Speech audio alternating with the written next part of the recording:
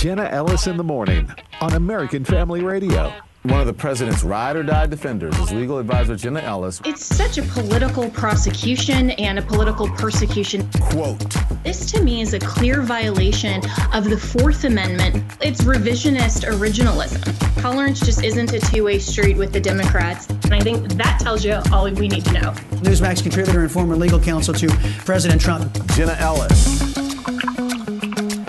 Well, happy Friday, friends, and welcome to Jenna Ellis in the Morning. And we're continuing to talk this week about an indictment of Donald Trump out of Manhattan. And, this is also just one aspect of it. There's, of course, the grand jury that's going on in Fulton County, Georgia. There is the special counsel investigation with the DOJ and Jack Smith out of Washington, D.C., and this has really dominated the airwaves. And, of course, we need to talk about it and talk about it from a wide variety of perspectives. And I also always like to get different perspectives because I think it's important that you don't just hear from the, pro-Trump spokespeople. You don't just hear from the anti or never Trumpers or the Democrat left or any of those, because there are so many facets, I think, to this story. And one of the fascinating to me facets came from Pedro Gonzalez, who is the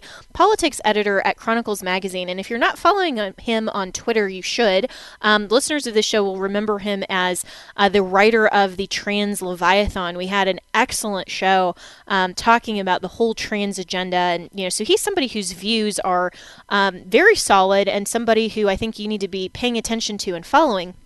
And he wrote a Substack article that you can find on his Twitter page and his Substack page that's called The Big Grift. So his view is that Trump isn't worried about being arrested and going to jail. He's worried about money, and the Alvin Bragg case gives him an opportunity to fleece his supporters. That's what Pedro Gonzalez tweeted earlier this week, and he joins me now. So, Pedro, what's your thought on this as far as what you are calling the big grift? Yeah. Well, Jenna, thanks so much for having me, and I appreciate that introduction because you're right. I'm not someone who's on the left. In fact, I'm to the right of Trump on pretty much every issue. And I'm someone who actually kind of came out of the Trumpian right in the sense that I got into politics because of him, and I wrote about politics to defend him. But obviously, there are problems. Let's just leave it. We can summarize it as that.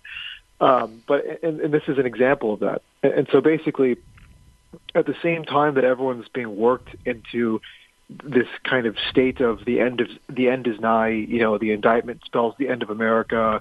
It's a banana republic.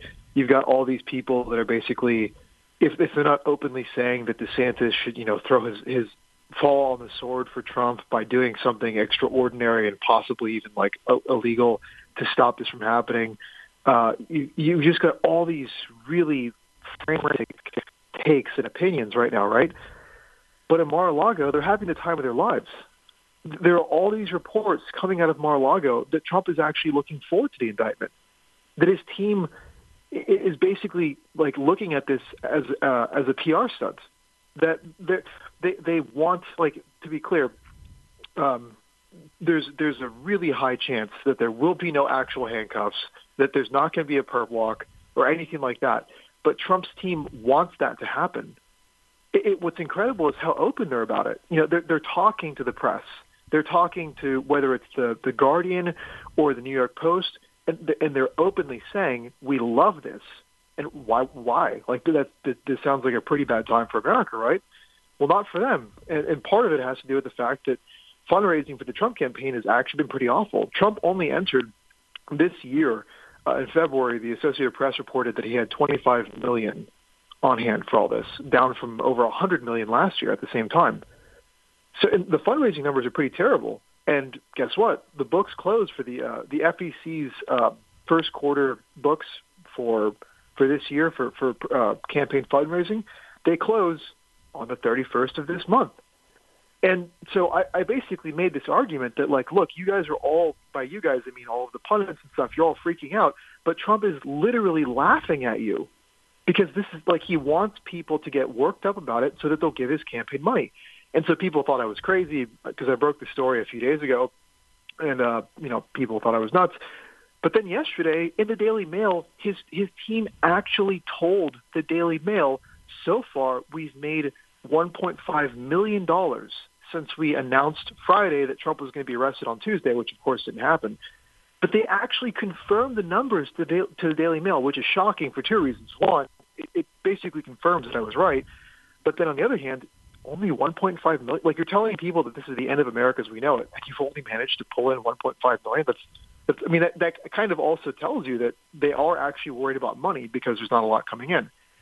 And the last thing I'll say, because I could keep going on and on, is that there have been tons of fundraising solicitations that are going out that are related to this. And you might say, well, okay, that's totally understandable that Trump is, making lemonade with lemons. But if you look at the fundraising solicitations, they're often misleading. Like, there are texts going out where it says, like, Trump in handcuffs, text this number to give money to make sure that doesn't happen, or whatever. And then you click through the link, and it looks like you're giving money to Trump. But if you read the fine print, it's actually going to some random Senate Republican. In other words, Trump is helping the GOP that everyone agrees is, corrupt, especially the Senate, fundraise off of this stuff. And it is the most remarkable and shameless thing that I have seen in a long time, because it's preying on people's emotions and patriotism.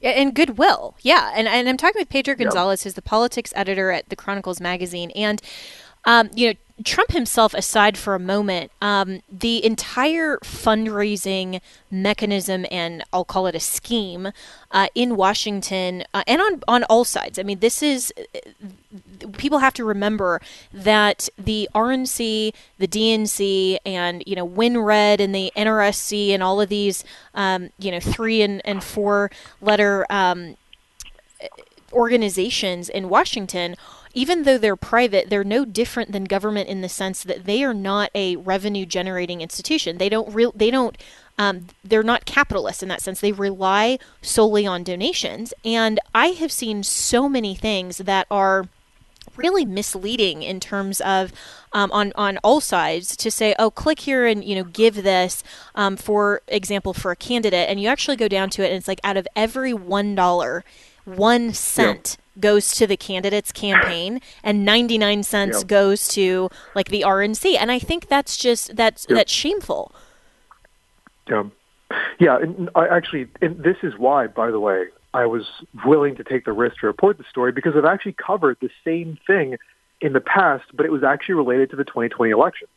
And so you might remember the Election Defense Fund and the solicitations that went out about basically give money to the Election Defense Fund and we're going to overturn the results of the election. Well, if you read the fine print, it stated that 25% of each contribution went to the RNC, and 75% of each contribution first went to Save America. It was up to, I think, 5,000, with the rest of that number going to the Trump campaign.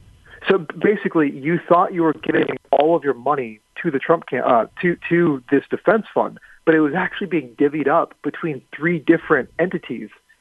And then the Save America Pact, I think that's the one that people are more familiar with in this.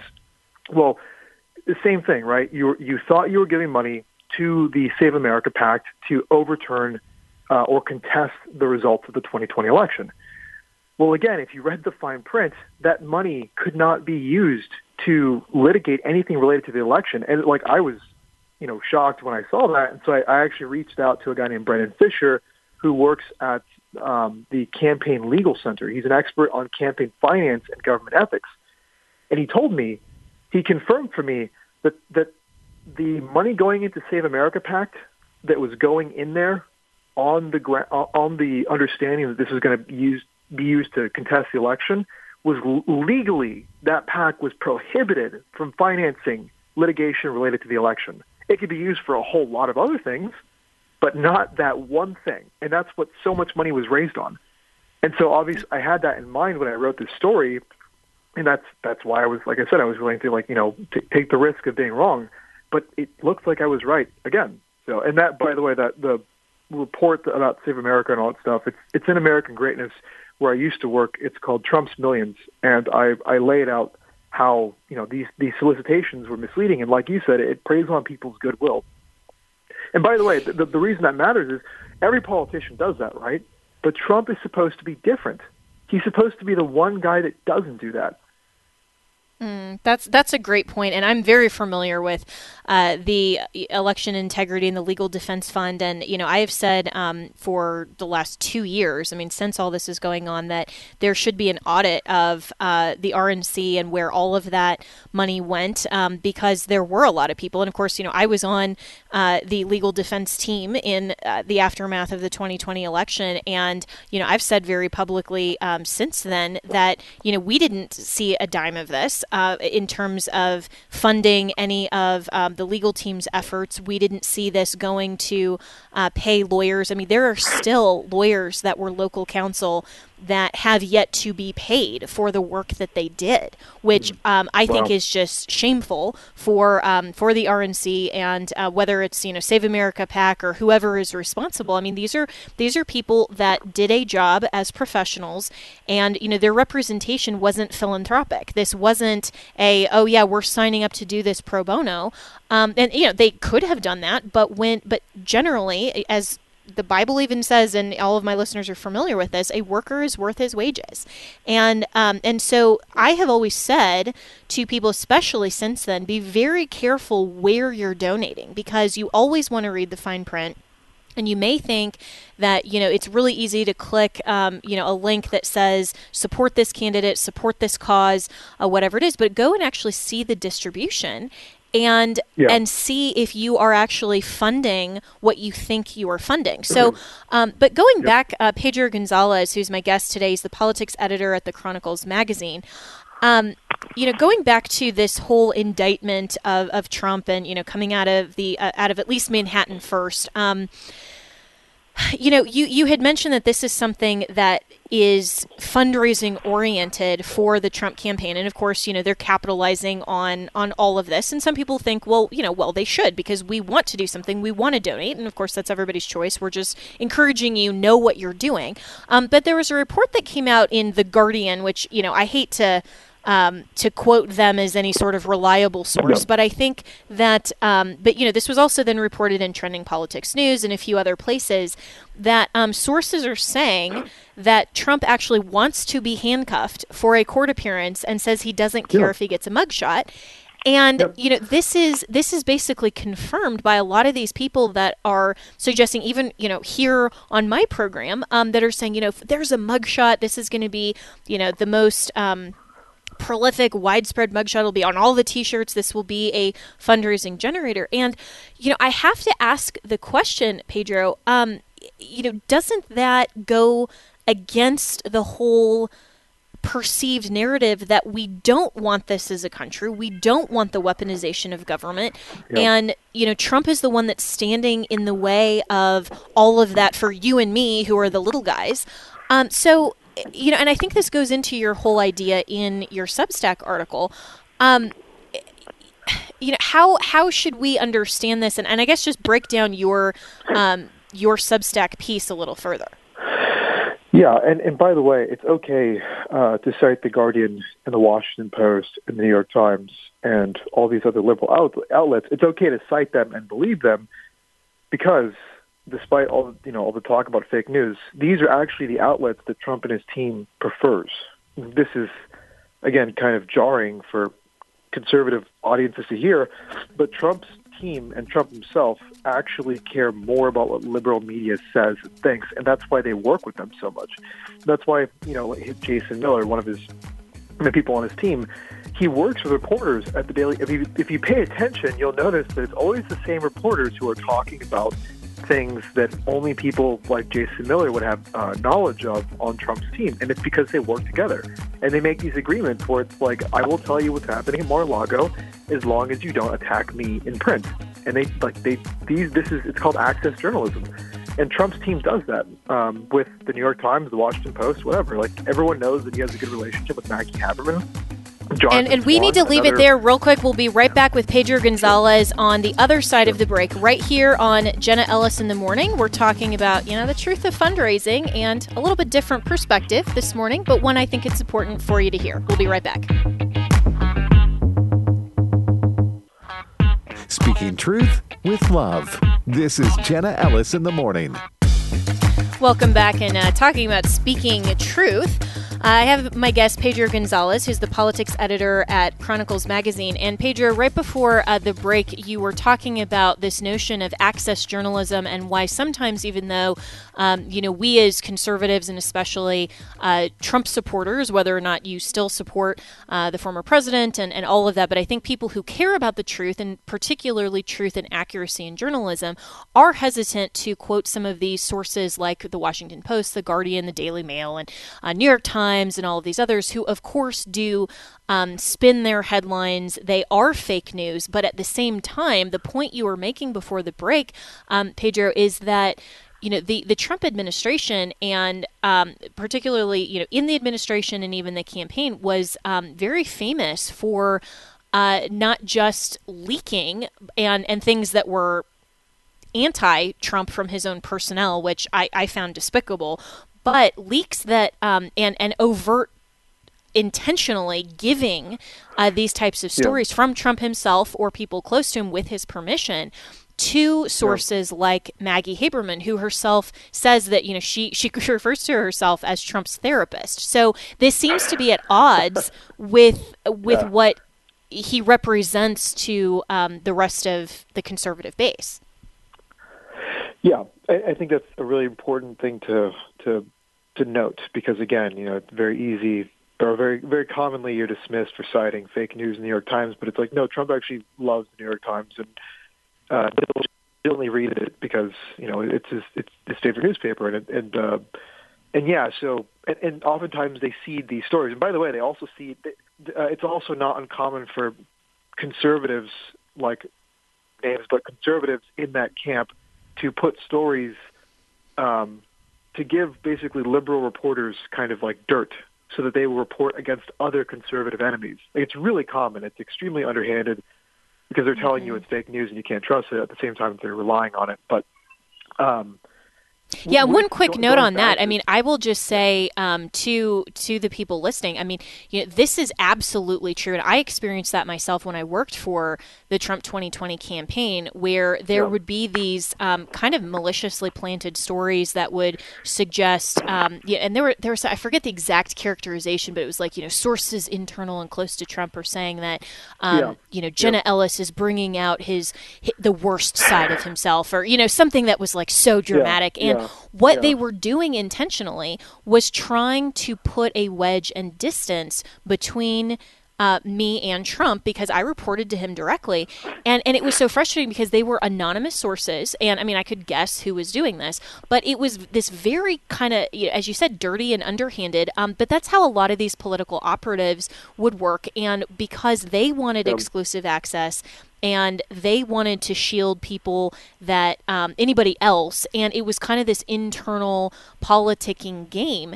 And before we get into the rest of it, Pedro, I just want to comment too, or I want your comments on what Ron DeSantis said in the Piers Morgan interview that aired last night.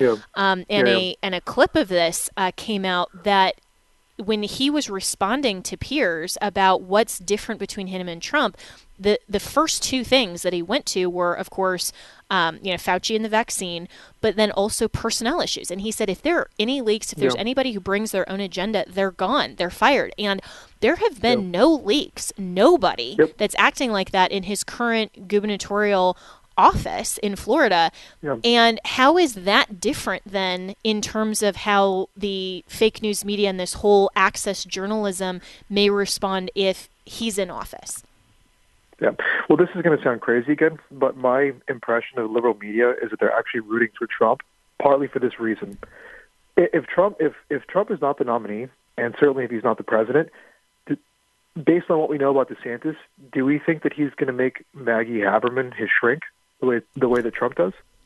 Based on what we've seen on how DeSantis basically ices out liberal media, these people are going to lose access. He's not going to give them preference, which is what Trump does. And, in the Washington Post read the story recently, and the headline was something like, "On the campaign trail, off the cuff Trump, wows versus scripted Ron, who's boring." Something kind of like that, like not very subtle at all. And Jason Miller retweeted it who works for Trump and called it a must-read. That little relationship that the liberal media has with Trump's team, where they do each other favors, that ends if DeSantis wins, and that's why you're seeing all of these what looks like, obviously they're not going to endorse Trump, but that's why you're seeing like liberal outlets seemingly focus their fire more on DeSantis. The Daily Beast ran a story about, someone gave the Daily Beast a scoop about how DeSantis ate pudding with 3 fingers one time. And if you look at the reporter, Jake LaHutte, that's a guy that gets direct quotes from Jason Miller. And again, that whole relationship ends if DeSantis wins. And so I think this really makes me angry, because they're telling you, you can't trust these sources or whatever, but they're working with them, and ultimately this generates clicks for the Daily Beast. It generates clicks and subscriptions to the New York Times, the Washington Post, or whatever. And if we could just, if they would just admit, okay, we use these places and we rely on them, fine. But they're not saying that. They're telling you like, oh, it's fake news. It's the enemy of the people. At the same time that they're helping them generate subscriptions and traffic and stuff. I mean, it really does make me angry. And so, yeah, I think, DeSantis is on the money. He doesn't leak. And if people do leak, they get fired. I'm not aware of any leaks. And I think libs in the media know that if he wins, the party ends, the Access party ends. So. I think you're spot on that, because yes, the Trump camp does use access journalism, and and they're not the first or the last campaign to do that. By the way, of course, this is the way that Washington works, and this is why I think Trump, remarkably, is totally spot on when he says that this is fake news. In my experience in the last 6+ years in national media, seeing how news is created and seeing how narratives are shaped and shifted, and seeing how the stories are and the headlines are generated. It all is bias, it's perspective, it's opinion. It's not breaking news anymore, it's breaking opinion, and it does come with a bias. And you're right. A lot of people were really questioning, why is somebody like Maggie Haberman at the New York Times, who we're supposed to not trust, then getting access to Donald Trump? And I think that is a very fair question. And I do think you're right, Pedro, that at least with what we have seen with Ron DeSantis so far, while he has been in office, at the highest executive office in the state of Florida, his own team, his press secretary, Brian Griffin, who does an amazing job. If you go, and I would encourage everyone to follow his press secretary, who will openly post his responses to some of these leftist outlets that say, no, until you're willing to cover this accurately, we are not interested in talking to you. And he's not doing any of these types of interviews, which is why I think it's interesting as well that Trump went on Truth Social and is slamming DeSantis for going on an interview with Piers Morgan, who works at Fox. Yeah. What's your thought on that? Thing, by the way, in an interview with Piers Morgan last year, Piers Morgan asked him, quote, wouldn't you agree that Putin is an evil, genocidal monster? And Trump did not flinch or hesitate, and he said yes, that he agreed with that characterization of Putin. That was last year. Trump also agreed he joined Biden's call, by the way, to call the war, Russia's war in Ukraine, a genocide. This is what makes me so angry about the failure of so-called populist media. All this fake outrage over the Piers Morgan interview, zero outrage over Trump's own discussion with Piers Morgan, where he agrees with the characterization of Putin as a genocidal monster. It's so fake. My theory is that basically yesterday, Jonathan Swan, a New York Times reporter who Trump likes and gives access to, he actually did a really good profile of Ron DeSantis that was published yesterday that shows that DeSantis is not a hawk on foreign policy. He's not a neoconservative. He's not a liberal internationalist. Jonathan Swan describes him as a Jacksonian with a narrow, hard-nosed view of the American interest who doesn't believe in building democracies abroad. It's a really good profile. Jonathan Swan did his homework, right? It's very, very good. And he actually shows that DeSantis has a record of being solid on foreign policy. He didn't support Obama's strikes on Syria. He didn't support arming so-called moderate rebels because they're not moderate. They're terrorists. So DeSantis actually has a good record on this stuff. But you didn't see that probably because the entire conservative or Trump media team activated and was just focusing on the Piers Morgan thing and trying to basically drown out that New York Times profile, which I really recommend. It's very good. And that's what I mean about how underhanded this stuff is, and it's pretty much all in bad faith. And I mean, if you follow me, I've been going to war with these people because they're misinforming you. They don't want you to pay attention to issues and policy. They want you to listen to the noise. I mean, we're running out of time, but this goes back to the whole indictment thing. Look, Trump knew as early as March 9 that the indictment was pending or very likely because the New York Times reported it, and he reads the New York Times. And so basically a week before he started to scream on the 18th about the arrest on Tuesday, which didn't happen, he had known for a whole week that it was that it was more than likely going to happen.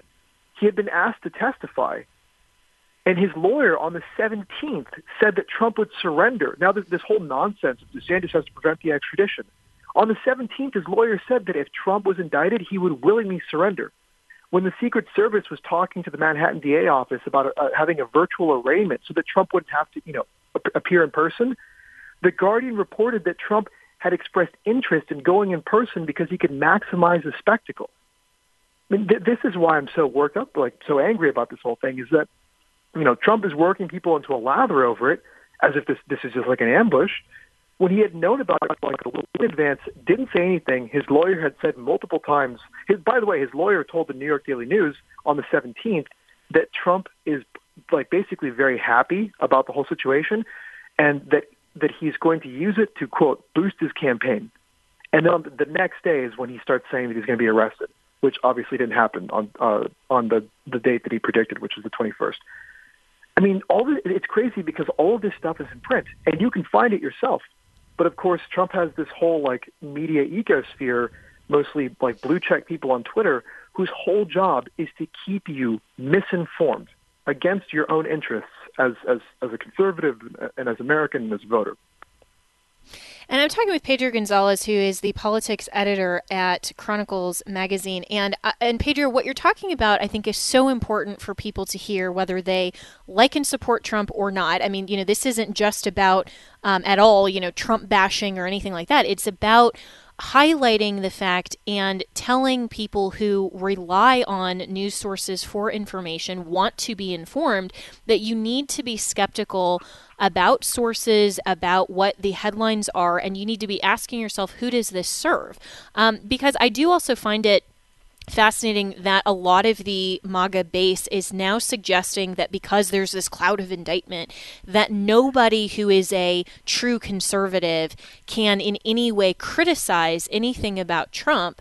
And of course, we should be criticizing Ron DeSantis 100% if he doesn't just fall in lockstep and say and pledge to do everything that he possibly can, even though you're right. I mean, there's nothing that is set up that would give Ron DeSantis power to do anything. So a pledge like that would be empty at best.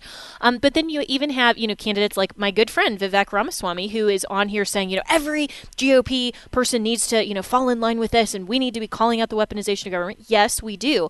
But at the same time, I almost see him going along with this narrative, maybe naively, to not really realize what's going on in Washington with a lot of these consultant class and these handlers that are building a narrative that the point of it is to keep you so focused on something and uninformed about the rest, and to shape your perspective about someone like Ron DeSantis, who will likely be President Trump's most challenging opponent in 2024. So I think the bottom line here, Pedro, is that people need to be very skeptical always in everything that they listen to, everything that they watch. I mean, even listening to this show, I bring on people across the whole political spectrum for their opinions. If Democrats haven't wanted to come on this show other than Alan Dershowitz, but, they would be invited. I would have, somebody from Biden's team.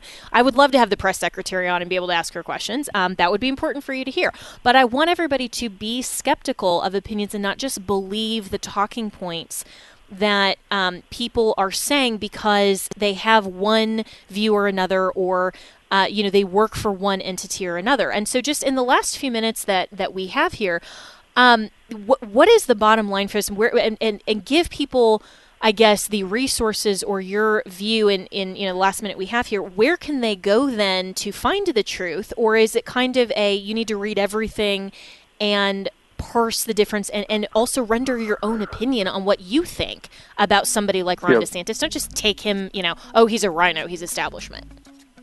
Yeah. By the way, I also said that the war, he referred to Putin as a war criminal. I said that was a mistake. Because it's just a meaningless. It's like a throwaway phrase that doesn't really do anything, and it's also just not. It's not. I don't think it should be used by someone who's going to be president, because obviously we need to do diplomacy with Putin. So I've been critical of him, in other words, because I'm not being paid by any candidate or campaign to wear a muzzle. So I'm not afraid to be critical of DeSantis. But ultimately, I think people need to. It's what you said. You have to read for yourself. You have to parse the information yourself. That's what I did to write this story about the whole indictment being kind of a fundraising thing. Was I just read all these different sources and had to figure out the truth on my own. And we need to research. That's the bottom line. And we'll be right back with more here on Jenna Ellis in the Morning. Speaking truth with love. This is Jenna Ellis in the Morning. Welcome back, and I wanted to shift focus a little bit to talk about an important project of the American Family Association that you should be aware of if you're not, which is the 10 Commandments Project. And Joseph Parker, who directs that project, which is part of the 10 Commandments speech contest, which is a part of the 10 Commandments Project, joins me now. So, Joseph, I'm a little newer to the AFA family, so I will be among the listeners that are learning about the good work that you're doing here. So what first is the 10 Commandments Project overall, and we're highlighting as well the speech contest. Well, thank you, Jenna, for the opportunity to share about the project. It's been a fun project, an exciting project, and I think a very productive and fruitful project for young people. It is a discipleship project, and it's a tool to put in the hands of parents to help parents and others that work with young people to effectively help children come to know Christ and then to be discipled. There are three different key parts of the project. And again, this project has been going on probably about 5 to 6 years right now. The speech contest started about 3 years ago. But basically one side of the project, very simply, is if a parent will have their child memorize the 10 Commandments, the child recites them to dad or mom. Dad or mom can call AFR at 662-844-5036. Say, my son recited the 10 Commandments to me. He or she is medium or small. This is my address, and we'll mail him a free 10 Commandments T-shirt with the 10 Commandments printed on the back. Now, that may not seem like a big deal, but it's actually bigger than one might think, because one of the realities is planting the Word of God in the hearts and the minds of children is a critical piece to discipleship. And one of the great needs in our culture is for believers to come to be very passionate about putting the Word of God in the hearts and the minds of their children. So that's one part of the project. Another one is where we've led, my wife Bertie and I have led a number of these 6-week teaching sessions, and we encourage churches and individuals to do the same over a period of 4 to 6 weeks. Teach the meaning of each of the 10 Commandments using movie clips, music videos, teaching tools, but teaching them the meaning as well as inviting the children to memorize them. Through that, as well, they can win a T-shirt. But learning the critical meaning, one of the reasons why that is so critical is because I would illustrate it with 2 sad news stories of children in our culture today. True story, in a large city, a young man, a teenager, stole a can of beer, took off. The attendant stepped out, shot him, and the young man died. Well, the man did get arrested, but had a parent or a Sunday school teacher or a pastor taught him the 10 Commandments, the seed of God's Word probably would have kept him from doing that, and he would be alive today. So also another news story, 3 little middle school girls went out into the woods, 2 of them tried to stab the third one to death. You have to ask, where do little middle school girls get the idea of murdering a peer? Well, the fact is, too often children are being discipled in darkness. They're being discipled in witchcraft, all sorts of things, through the internet, through TV, through movies. So parents being very deliberate and very passionate about putting the Word of God in their hearts of their children is important. So the teaching program is an important tool for our children, grandchildren, and for young people that are part of our church community or in the community where we're ministering. The third part is the speech contest. This is the third year we've done it. The first year we had about 27 that participated. Last year we had about 40 that participated. Each year right now we're focusing for this year, the commandment is honor your father and your mother. And each young person from ages 6 to 18 will do a speech, and we've decided to not put a time limit on it because the younger children tend to have shorter speeches, but still they have wonderful speeches. They can either get dad or mom's help or someone's help. They can do the speech entirely on their own, or they can call us and say, I don't know how to write a speech, but I want to participate, and we're glad to help them. Each one is productive in helping to put the Word of God in the mind and the heart of that young person. So they're to videotape their speech as they present it, send it to us. My email is jparker@afa.net. Again, the letter jparker@afa.net. April 26th is the deadline. One of the exciting parts about the speech contest has been that the young people, as they do their Bible research and their research about the topic, are growing and developing spiritually. And what I also do is the broadcast I host here on AFR is the Hour of Intercession, early in the morning through the weekdays. And typically we try to have we've managed to have most of the children and their parents come on and talk about how the parents observed what they saw happen in their child as they participated. Those programs have been exciting to see to see the parents excitedly see how their children have walked through the journey of being a part of the project. So those are the 3 sides of the 10 Commandments project. Well, I love it. Joseph Parker, and you are the Director of Outreach and Intercession, as well as you mentioned. And I think this is so important for parents and my own parents who homeschooled me and my brothers all the way through. This was part of the foundation of how they discipled us and invested in me. We read through the Bible together as a family every year. So by the time I graduated high school, I had already read through the Bible 12, 15 times, knew that very well, had memorization of Scripture.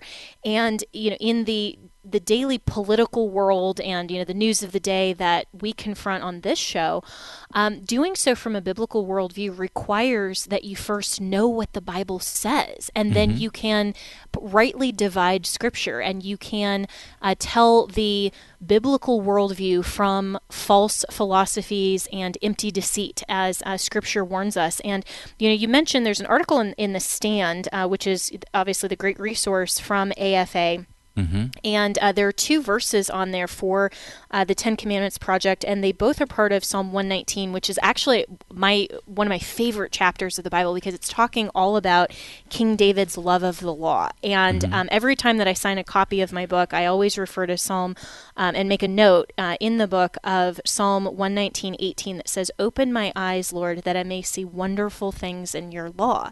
And so what you're doing with the 10 Commandments Project and encouraging parents to have Scripture memorization and to be able, through the speech contest, to articulate that well and their ideas and to not be afraid of public speaking is so important for us to be able to encourage young people to fulfill the Great Commandment, or the Great Commission, which is to go into the world and teach the gospel. So I would really encourage everyone to get involved in this 10 Commandments project. And you mentioned, Joseph Parker, that in the Hour of Intercession you have some of these students and these young people with their parents call in and give some of those stories. What have you heard, and what are maybe some of the standouts of parents and their kids that have called in, and some of the stories of how this has impacted them?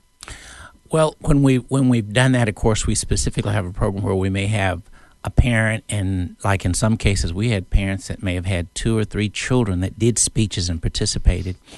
And it's powerful just to see how encouraged the parents were to see how their child grew through the process of getting the speech, research, doing their Bible research, doing the research, putting the speech together. And as I mentioned last year, we ended up with 40 speeches. Last year, we happened to have used the commandment, you shall not murder. And so somehow or another, the Lord may have used that to help overturn Roe v. Wade. I don't know. That's God's business. But the reality is this. We saw about 40 speeches of children powerfully sharing truth that the world needs to hear, sharing from their heart.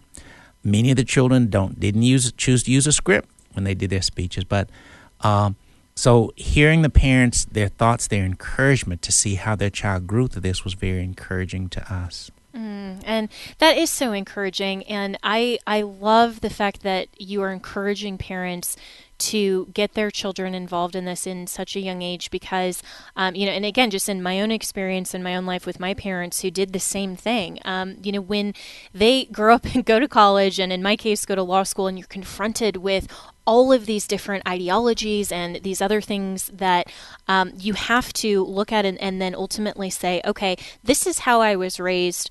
And I accepted Christ at a very young age, but then as an adult had to then also decide, do I affirm the faith of my youth or do I go a different direction? And was confronted in law school with that kind of, I would call it a crisis of faith, frankly, when I was confronted with this ideology that, morality is totally arbitrary and whatever the sovereign of a given government says, then that's the morality that is acceptable in a society. And speaking of the Dobbs decision, our current society would tell us, at least among the leftists and those who reject God, that abortion is an absolutely okay moral choice. And life doesn't begin at conception, and all of these other false ideologies that I guarantee you, parents, just from, again, my own experience, that as Proverbs says, train up a child in the way he should go, and when he's older, he won't depart from it.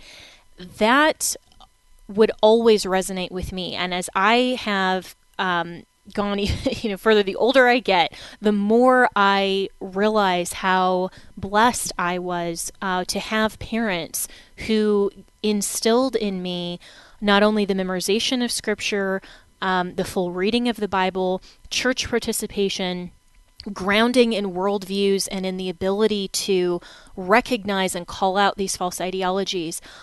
I have continued to be so thankful that I was grounded in all of that because I can recall all of the things that I was instilled in my youth. And this is so important. And so I think you're so right, Joseph Parker, that this isn't just about, a t-shirt and a fun contest.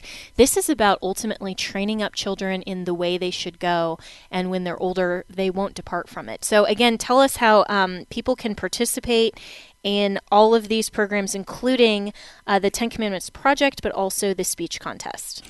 Right. Well, to get information about the contest itself, just simply go to afa.net and they can pull up the 10 Commandments speech contest, or they can email me at the letter J Parker at afa.net.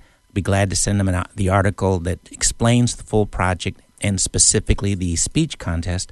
And we're grateful to have people to participate, or if they want to simply participate in the part where their child memorizes the 10 Commandments and gets a free T-shirt, the number is 662-844-5036. And I would mention, too, I've heard from one person, and I do understand this, that it's helpful to understand this.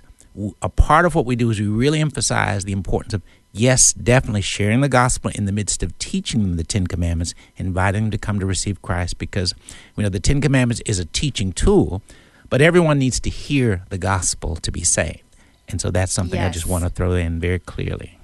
Yes, and very, very well said. And it's amazing to me as I've gotten older, friends of mine who have said, they grew up in a church, and thought they had a faith, but had never actually heard a clear presentation of the gospel. And so, for parents as well who your kids may have friends who also want to participate, and that may be the only opportunity that they have while they are a young person to hear a clear presentation of the gospel. This is a great way to, again, fulfill the Great Commission and to be speaking truth in love and to be investing in the discipleship and mentorship of your children and maybe even their friends as well. So Joseph Parker, really appreciate your time today. And in just the last, thank you. And in just the last few minutes that we have on this Friday afternoon, I want to talk about that a little bit more personally as well. What Joseph Parker just illustrated with parents and in my own experience and my parents investing in me, because everything that I do in my ministry, on this program, on my podcast, and in the mainstream media, having represented a former sitting president, and being involved in what a lot of people think of as dirty politics, this to me has always been an opportunity to share the truth of the gospel of Christ in culture, in politics, and in issues that we confront on a daily basis. And some of you know that, my background, I got into this just because I wrote a book on the truth of the Judeo-Christian worldview called The Legal Basis for a Moral Constitution. And I just started talking about the truth on the airwaves. And I could have never imagined that God would bring me to this type of platform and the opportunities that I've had to share the truth and the gospel. But this is why I do what I do every single day, and why we confront the issues of our time in the culture, why we're engaged in politics, why we are engaged as good citizens in every aspect of life. The civil society, the family, and the church government, is because we have to fulfill that Great Commission, teach the truth of the gospel of Christ. Have a great weekend, and think about, in your own sphere of influence, in your family, your neighborhood, how can you be sharing the truth of the gospel of Christ?